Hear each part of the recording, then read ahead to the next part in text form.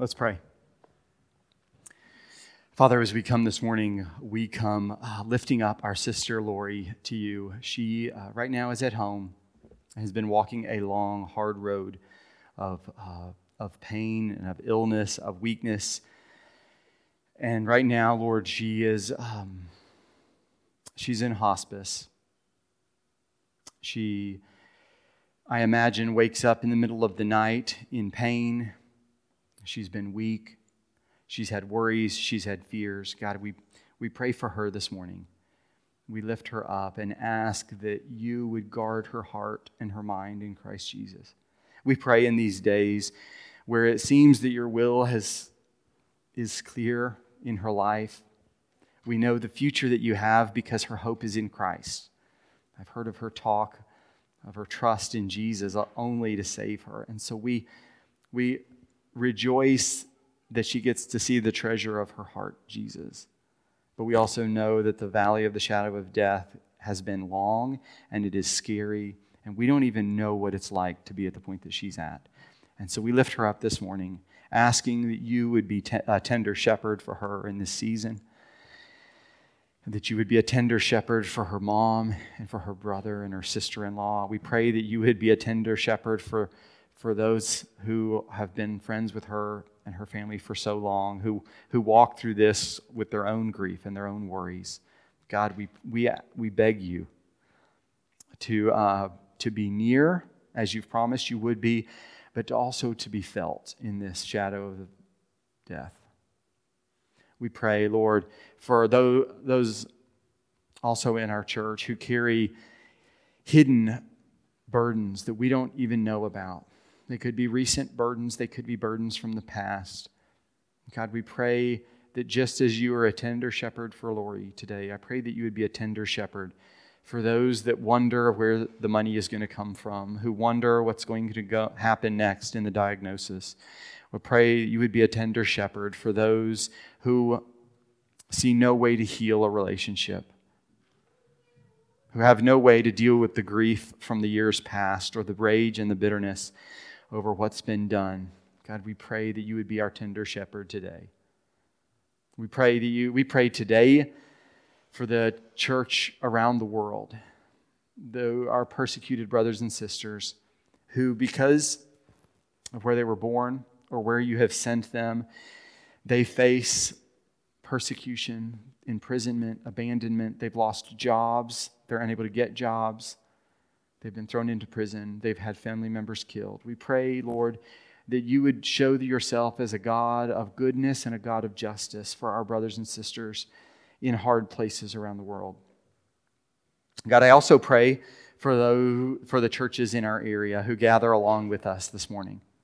We pray that you would be worshiped in spirit and in truth. We pray that your word would be declared boldly and clearly, and we pray that sinners would hear of the goodness and grace of God and repent and be saved today. We pray, Lord, most of all, I pray for our hearts, that we would hunger and thirst for you deeper than we have ever done, that we would not be satisfied with people and with pleasures and with things, that we would only be satisfied with you. We pray all these things in Jesus' name. Amen.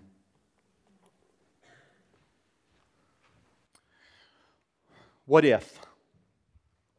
That is one of the questions that unites almost everybody in my experience, is that so many of us often are asking the question, what if? It's one of the questions that I often get as a pastor more than any other, because so many of us go through life where everything is uncertain. So I don't know what your what if is, what that thing that makes you go, what if this happens? It could be, well, what if he stops loving me? Or what if he doesn't love me? It could be, well, what if the money runs out? It could be, if you're like me, you might have a dream about something that's really small and something really weird, and you wake up and you're like, why am I anxious about this? Why am I worried about this small thing at work? Why am I worried about this thing that's not going to take place, or not going to matter at all in a few weeks, let alone a few months? But so many of us go through life saying, It's really one of the things that's really common in America today, in our community today, is people gripped by anxiety, wondering what is the future going to hold, and what if things go bad? So I don't know what your what if is today. I want you to be thinking about that right now. What is my what if? That thing that I wake up in the middle of the night worried about. That thing that drives my anger. That thing that drives my hoarding. That thing that I wonder, well, God, do you know what you're doing here? Because today in Philippians, God hits that head on. Big or small, we all have those things that we get anxious about. And today in Philippians, God doesn't just give us a little slogan, but He actually gives us an action plan for those moments where we wake up at 2 a.m. and we go, I don't think I can go back to sleep. It's actually that thing that we do, not just a pill to take once a week or once a day, but it is an attitude that God has given all of us because we go through the world easily controlled by worry, bitterness, trying to control things. And today in Philippians chapter 4, we are going to see what God has to say to our anxiety. And specifically, what He calls us and what He gives us in grace to do with it. So go ahead and turn with me to Philippians chapter 4, verse 4. Philippians chapter 4, verse 4 says, "Rejoice in the Lord always. I will say it again, rejoice. Let your gentleness be evident to all. The Lord is near. Do not be anxious about anything, but in every situation, by prayer and petition, with thanksgiving, present your requests to God. And the peace of God, which transcends all understanding, will guard your hearts and your minds in Christ Jesus." Let's pray. God, here as we open your word today, I pray that you will use your word to set us free. Help us to see that this is a gift that you have given to us in all circumstances. In Jesus' name, amen. Here in Philippians chapter 4, Paul is starting to kind of try and wrap up his letter. The end of the letter, it's almost like machine gun things where he just starts naming things. Commands, tactics, plans. This is some stuff that I want to say. This is one of the reasons I love the letter, is because it's like when you and I are with a friend. Sometimes we don't need to have a reason to talk about something. We just talk about it. We just say it. We're like, oh, I wanted to mention this. Maybe you have that kind of a relationship with somebody, and you can just kind of list all of the things that are going on with you, and you don't have to give a whole lot of context. Here, Paul's writing to a church that he loves, and he's like, guys, I love you. You're one of my pride and joy. You guys are faithful in the Lord, and I know you deal with anxiety. Which I think is actually a moment of encouragement for you and I to go, oh, being anxious and struggling with anxiousness is not automatically disqualifying from God's people. That even Paul's best church, he writes to them and says, I know your temptation. So what he's going to tell us today, what he told the Philippian church and what he calls to you and I today, is to direct our hearts to a safe place in our trials. Here, Paul is acknowledging that they go through trials, that there are things that are worries and that are hard. But he writes to the church, and he writes to us 2,000 years later and says, there is a safe place for your heart in your trials. Direct your heart to that place. What I want to show you today is three ways to direct our heart in our trials. 3 ways to direct our heart in our trials. First, we are called to put our joy in the Lord. Put our joy in the Lord. Verse 4 is where he starts with this kind of summary statement where he says, rejoice in the Lord always. I will say it again, rejoice. Just repeat. He's like, I don't want you guys to miss this.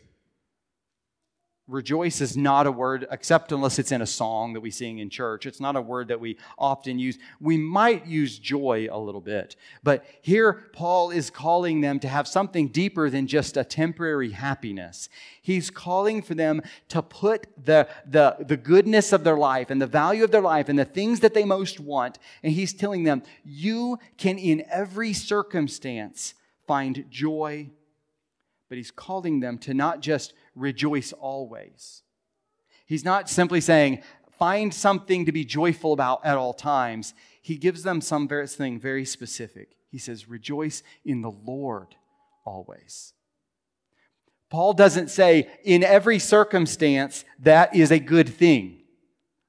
He says, in every circumstance, in every trial that's trying to beat the joy out of you, that's trying to fill you with worry and with bitterness, trying to control your world, Paul says, in those moments too, rejoice in the Lord. And I think Paul is using in the Lord in a very specific way here. When Paul says in the Lord, he's using it as a shorthand for the fact that Jesus is king over all the earth and invites us into a relationship with Him through repentance and faith. He's not saying rejoice in God, the existence of a creator at all times. He's saying rejoice in the existence of a creator who would give Himself for you at all times, who promises to never leave you and forsake you. Rejoice in that kind of king at all times. He's saying, this term, I think the way he's using in the Lord here is, he's saying the God that you have a relationship with, who gave His very best for you to save you from your sins, to give you eternal life, has promised to never leave you or forsake you. Here in a moment, we're going to see who promises to guard your heart. Rejoice in that Lord at all times. So that we can say, God, I was unfairly let go from my job. But that's not my joy. You're still my joy. God, I was so mistreated when I was a child. God, I was abandoned when I was a child. He says, but God, you're going to be my joy because you promise you won't abandon me. He's saying, rejoice in that Lord at all times. And so what Paul is calling to you and I, he's teaching us today, is that there is a safe place to put joy. That no government leader can touch, no boss can touch, no job loss or home loss can touch, a doctor's diagnosis can't touch it, divorce can't touch it, abandonment can't touch it. There is a safe place that our joy can be put. And then I think Paul tells us, along with this, as he's calling us to put our joy in the Lord, he's trying, I think, to teach us that our joy becomes a weapon in our lives if we put it in the Lord. If we put it in making sure that that never happens to me again, then it's unsafe. We want to make sure that you never lose a job and lose your home again. It's not safe there. But if we put it in the Lord, then our joy becomes a weapon over that situation. And so being unfairly treated, being abandoned, being accused, being left alone, is not a safe place for our joy, but our joy can be in a safe place if we put it in the Lord. That's what he's calling us to. At almost every funeral that I've done and been to, we sing the song, "It Is Well." And so likely at one of your own family funerals or several of your own family funerals, that's a song that you've sung. And this week I learned something about the story, the hymn that I didn't know. I actually didn't realize it was written in Illinois. It was written in Chicago in the 1870s, I believe. But the guy who wrote it, he lost his 4-year-old son. And then in the Chicago fire, his family lost a lot of their money in the investments there. And then there was a stock market crash, so they lost even more money. And so he sent his wife and his 4 daughters to go and see a family friend who was a preacher who was in Europe at the time. And he said, let's try and go there and try and heal. And let's try and rest. And while their ship was sailing across the Atlantic, their ship struck another ship. And his 4 daughters died. And 9 days later, his wife was the only one that survived, got to England, I believe it was, and sent a telegraph back to him and said, "Saved alone, what shall I do?" And so here's a guy that has lost everything we could, like his kids alone would be the thing that would take us to our knees. Lost his money, lost everything, and he's trying to go and see his wife. And he gets on the boat, and when they're about at the spot where the shipwreck happened, the captain said, "This is where your daughters died, right here." And so he went into the cabin of his ship, and he sat down and started writing this song, this poem that became the song that you and I sing in grief. This song that we sing at funerals that talks about there are sweet moments in life, but also when the sea billows roll and it's relentless and it does not let up and my children will not come back. The writer of this hymn said, "I'm going to put my joy in a safe place." Because what else can I do? What else can I do? I'm going to put my joy in a safe place that's not in health, it's not in wealth. It is simply in the Lord. That's the legacy that you and I have as believers, is that we walk in a long line of believers who have to make the choice, sometimes daily, multiple times a day. God, my joy is going to have to be in you because nothing else has been safe for my heart. God, nothing else has been safe for my heart. I am going to put my joy in you. Moment by moment, day by day, I'm going to put my joy in you. So some of you are in that place today where you're like, "Joe, you don't even know. You don't even know what weighs on my heart." This isn't my command to you. This is God's call to you and I, is to put our joy in a safe place, putting it in the Lord. This is, and more than just a command, this is a call of grace where God is saying, you can be safe. You can be safe. Satan promises that if you put it in money, then you'll be safe and happy. Satan promises that if you put it in controlling your world, you can be happy. And God says, Satan is lying to you. I am the only safe place for your joy. So, a few years ago, in the middle of a lot of conflict on the outside, but mostly conflict on the inside, anxiousness on my own inside, I had a counselor who was using these verses to counsel me and to encourage me.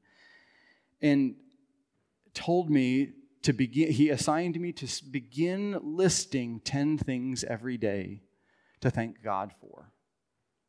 And I've shared this, I know I've shared this on Sunday night before, that I did this, and I was like, what kind of Mickey Mouse counselor is this that would say, write out 10 things that you're thankful for?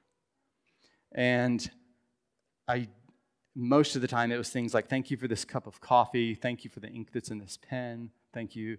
It was just like, I can't barely squeeze anything out. But over time, the Lord used me having to work hard to find 10 things in my life to be thankful for. The Lord used that as a weapon in my life to say, you know what? Nobody else can touch this joy when it is found in the Lord and in His love and His care for me. Joy and listing the things that the Lord has done for me became a weapon in my heart and in my life. I hate the idea of leaving behind a legacy of my prayer journals for my kids. Emma really desperately wants me to do that.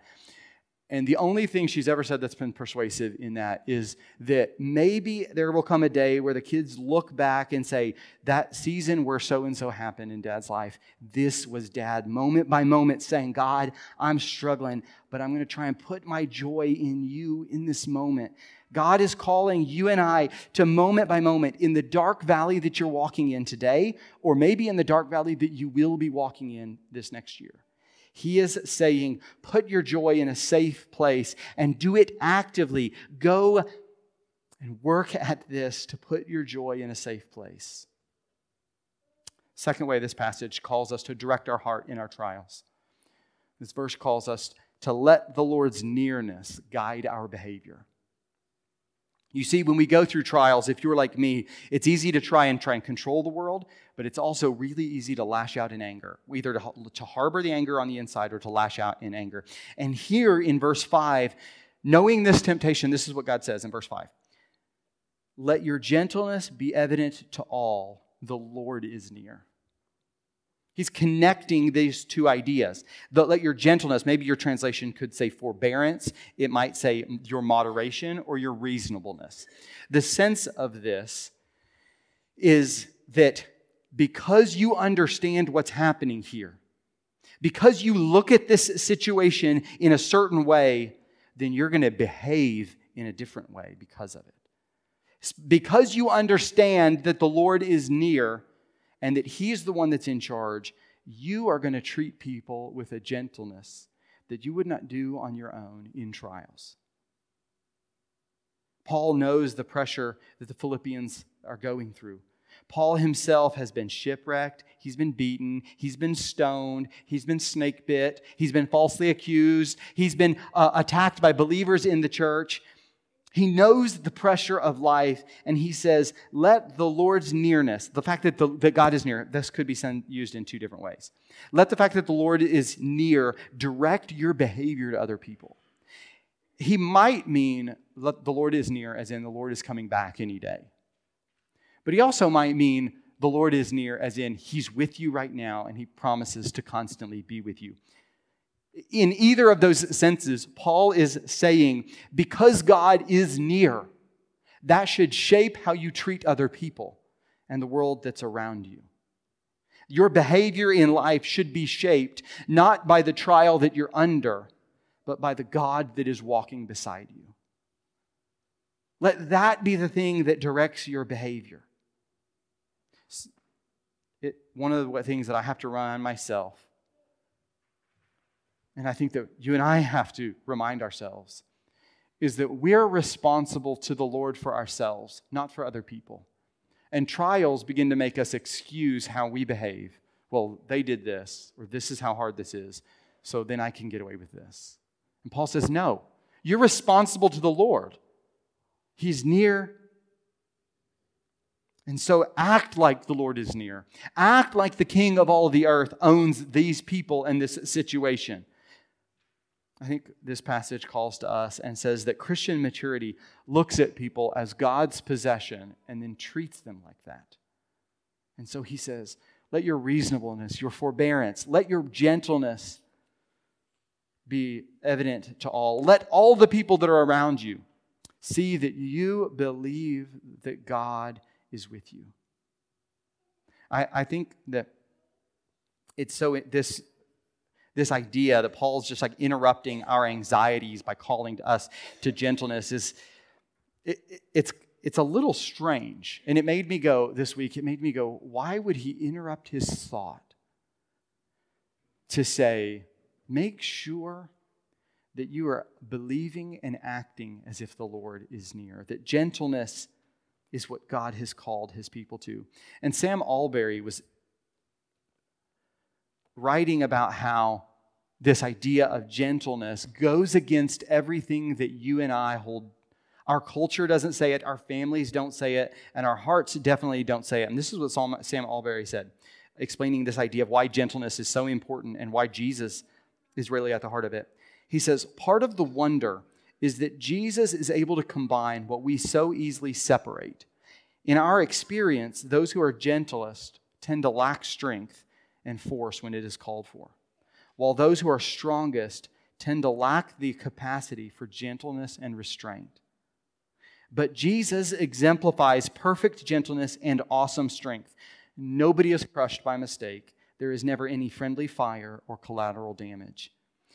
Sam Allberry points out that Jesus is the ultimate model and source of gentleness. Not because He's weak, but because that is what strength looks like in some situations. He compares it in that article to watching a documentary where crocodiles would easily rip full-grown wildebeest to pieces in moments. And yet later, they would carry their baby eggs in those same teeth without crushing them. And he comments that ultimately is what God is calling His people to, because we see it in Jesus, is that there are some situations where strength, specifically about God, where Standing for truth is required. It looks different, but in most situations, it looks like tender care for one another. And so in our trials, Paul is calling us to let the Lord's nearness guide our behavior. Looking at the world around us and saying, God, in this trial, I am tempted to go in so many different ways. I'm tempted to treat people badly. I'm tempted to try and win. I am tempted to try to get my own way, but you've promised to never leave me or forsake me. And so in this moment, God, let that guide what I do. The third way to direct our hearts in trials, this passage calls us, and says, make your cares the Lord's business. Look at verse 6 and 7. Do not be anxious about anything, but in every situation, by prayer and petition, with thanksgiving, present your requests to God. And the peace of God, which transcends all understanding, will guard your hearts and your minds in Christ Jesus. When I'm talking to an anxious person, I usually read these verses and say, okay, thank you, Captain Obvious. Like, I don't want to be anxious here.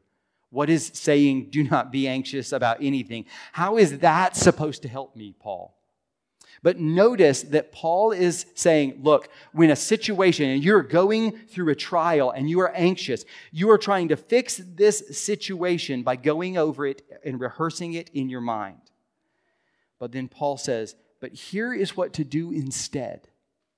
You see, when we go through trials, when we have something that we're anxious about, whether it's a difficult conversation this week at work, whether it's about what we think is going to happen to our adult kids or grandkids if they keep walking down the road that they're walking down. Whether the anxiety is about finances or about cancer, when we find ourselves in a situation that's wrong, we try to fix it by rehearsing it. And Paul says, let me tell you what God has given you to do instead. But in everything, he kind of uses three terms for it. But in every situation, by prayer and petition with thanksgiving. He's like, you know what? You're trying to fix it by staying up in the middle of the night. And God is giving you the opportunity to come and put that on his inbox to let him take care of it. Like, present this as something for God to do. In the past, I read that verse and was like, but what if it doesn't help? What if I put it there and then 5 seconds later, that worry is back? This verse is saying, here is what to do 5 seconds by 5 seconds, every minute, every night, in the middle of the night. When I wake up at 2 o'clock in the morning or 2:30 or 3, and that keeps coming back up, it is a constant invitation to say, okay, God, it's still your business. I keep wanting to take that back, but this is what you've given me to do. In everything, by prayer and petition with thanksgiving, present your request to God. There are some times where this becomes something that we do second by second. If you're not anxious, if you don't struggle with this, that's great. I am excited for you that you do not struggle with this. But for those that do, and you know who you are, you sit there and you go, Joe, you don't know how my mind goes back to this. I don't exactly know, but I do know what it's like to have to second by second say, okay, God, this is what you've called me to do again. I know you said present it to you, and I thought you meant present it like one time and that would be okay. But God, this is becoming a moment by moment obedience. And God is inviting you to moment by moment obey in that way. He is inviting you, bring that here. When the worry comes back, you're not in charge of the temptation. You're in charge of what you do when it comes. Will you bring it to me? God says, will you make your cares my business? And then notice what he says, what happens. The worries come. We take God at his word and say, God, I'm going to give it to you. And then notice the result. He says, and the peace of God, which transcends all understanding. Something that is unbelievable to us. Things that we do not understand about the peace of God is what he describes. He says this is the line that I love. We'll guard your hearts and your minds in Christ Jesus. Isn't it good to know that God will stand guard over your mind and your heart? That he's using a very specific word about a sentry, a soldier standing guard. At the moment he wrote this, there was very likely a soldier or two standing there guarding him. And Paul says, when those worries come and we take God at his word and make our worries his business, then God's peace comes and stands guard in front of our hearts and our minds. He doesn't say you will feel as if God is standing guard. He says it will stand guard. And so it is an invitation to you and I to say, God, I need to know that you're standing guard over my heart and my mind right now. I am rehearsing moment by moment. I am afraid moment by moment. God, I need to know that you promise to come and be with me and let your peace guard my heart. Maybe this isn't for you. Maybe it's a friend or a loved one. Maybe you have a child that is constantly racked by anxiety, worried about school, worried about the future, worried about something. This passage says that the peace of God, which transcends all understanding, will guard your hearts and your minds in Christ Jesus. I've begun to learn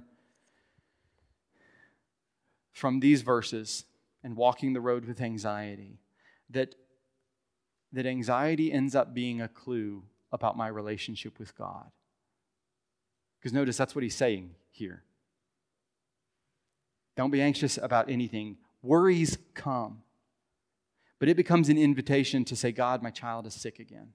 And I'm so tired of it. God, what have I done wrong? God, why are things like this? It is an invitation for us to say, God, there is something spiritual happening here. Let me come and run to you. God, let me come and run to you. A few years ago, ever since I've been a pastor, Emma has dealt with back pain. And when I talk to pastor friends, every one of them can say, yes, my wife deals with physical pain. It's like a side effect of pastors, just being pastors, as their wives pay a cost for it. And so, what was funny, I don't think I've shared this here, but when we first came here, we had spent 6 months between pastorates, and Emma's back pain was gone. And the first Sunday I preached here, Emma could hardly walk and could barely walk in the building. And so it just confirmed for me, God, this seems to be what you have for your people, is just walking through pain. But there was a season where Emma was able to get some help because she'd gone to see chiropractors, she'd gone to see all these different people, nothing would work. And so she went to the doctor, and the doctor said, I really think that what's happening right here can be addressed with this physical therapist. Sends Emma to this incredible physical therapist. And again, we had done a lot of stuff over the years to try and fix this and to try to work with this. But this physical therapist was able to say, at this moment, there are obviously many causes for back pain, but she said, at this moment, there is this one thing over here that's wrong. And if you trust me and you take the time to work on that thing that does not seem at all related to your back pain, and it doesn't seem like it's going to fix it at all. I feel like it was some strength exercises having to do with her hip at the moment was what it was. And she was like, if instead of trying to treat the back pain, I think if we work on this over here, then we can help and get you some help. And I remember specifically being like, this is crazy. We're spending weeks on this, and there is no improvement. Now, I believe that at times that can happen, but like this lady is not helping. But I remember there was a moment, it was a few weeks in, if not a month or two in, and all of a sudden Emma was like, it's better. It's better. This thing is working. Because the physical therapist knew that the pain was a symptom of something else somewhere out going on. Something else somewhere was wrong. And so if we can go and deal with that, it might not immediately make it better.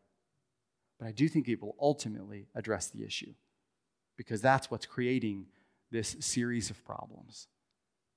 I'm telling you that story because here in this passage, Paul is calling to us that when we go through trials and we try to address it head on, instead, the actual issue is an issue where we're dealing with God. And what we need is for Him to guard our hearts and our minds in Christ Jesus. And so Paul doesn't give us a nice, easy Band-Aid to deal, oh, here, just slap a Bible verse on it and it's going to make everything better.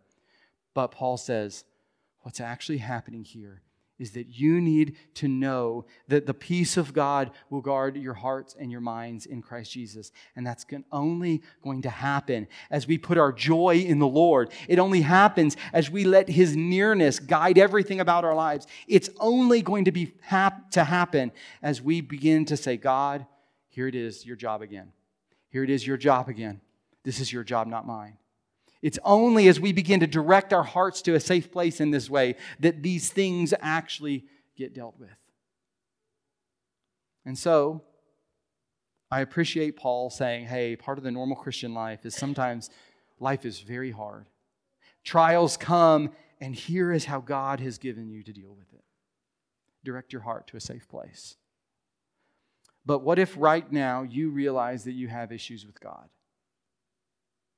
You've been angry with God. You realize that in your treatment of people, you've taken God's place. Instead of being gentle, you have been overbearing and controlling. What if right now you realize that your actions show that you do not believe that God is near or ever will be near?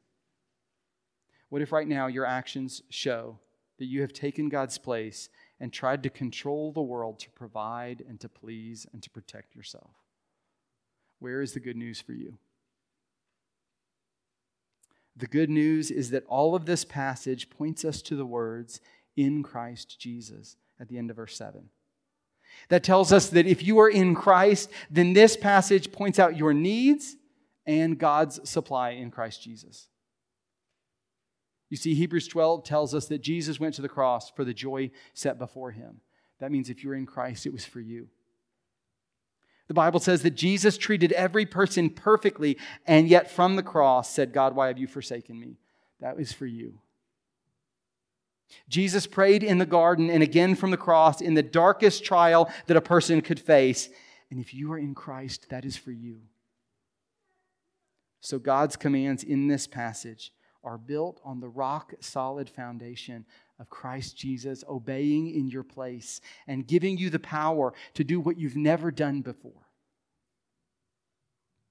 And so this passage is good news for you if you are in Christ. But maybe you're here today and you say, Joe, what does it mean to be in Christ? You say, Joe, what does it mean to be saved? I don't want you to mistake and think, oh, this is just spiritual talk about how we can obey God and love God better. Maybe today you realize that you're guilty. You have not been joyful in the Lord. You have not loved Him the way you should. And there are so many things on your conscience that stand against you. If that's you today and you say, what does it mean to be saved? How can I be saved? The Bible tells us that though our sins are as scarlet, they can be white as snow when we repent of our sin and trust in Jesus to save us. Repent is our fancy word for turning away, saying, God, I have lived my own life. I have lived my own way. I have done my own thing. But God, I know that that is not good enough for you.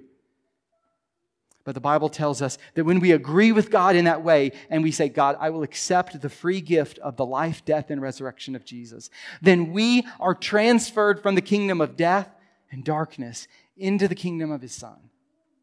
If you are saying, how can a person like me be saved? It is that simple. It is never more complex than turning from sin and trusting Jesus. You can pray in the quietness of your heart. You can grab me at the end of a service. You can reach out to me during the week, but don't put it off and think that God is just happy with believing in God. The Bible says that even the demons believe and they shudder. It is only those that agree with God about their sin, and then accept the free gift of Jesus, that those are the ones the Bible calls in Christ and saved and having the hope of heaven one day, having their sins and their guilt washed away and being given the ability to rejoice in the Lord in a way they've never done before. If that's you, that is what it means to repent of sin and trust in Jesus. Do that today. So this passage calls you, all of us today, to direct our hearts to a safe place in our trials. I want you to imagine what changes if your heart is in a safe place. Maybe right now you are suffocated by anxiety or worry. I know what that's like.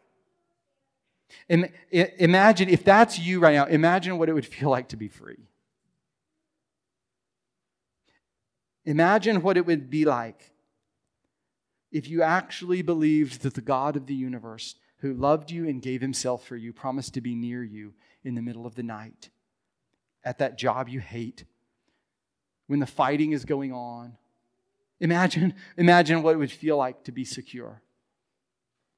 But more than that, I want you to imagine with me what joy that lasts would feel like. Imagine what it would be like for your heart to be in a safe place and for your joy to last and last and last. Let's pray. God, we thank you for your word. God, we thank you that you speak to the real us and the real things that we wrestle with and that we deal with. God, I pray that you would use your words, not my word, that you would use your word to set more people free. That you would use your word so that the peace of God would stand guard in our hearts, so that your nearness would guide our behavior. In Jesus' name, amen.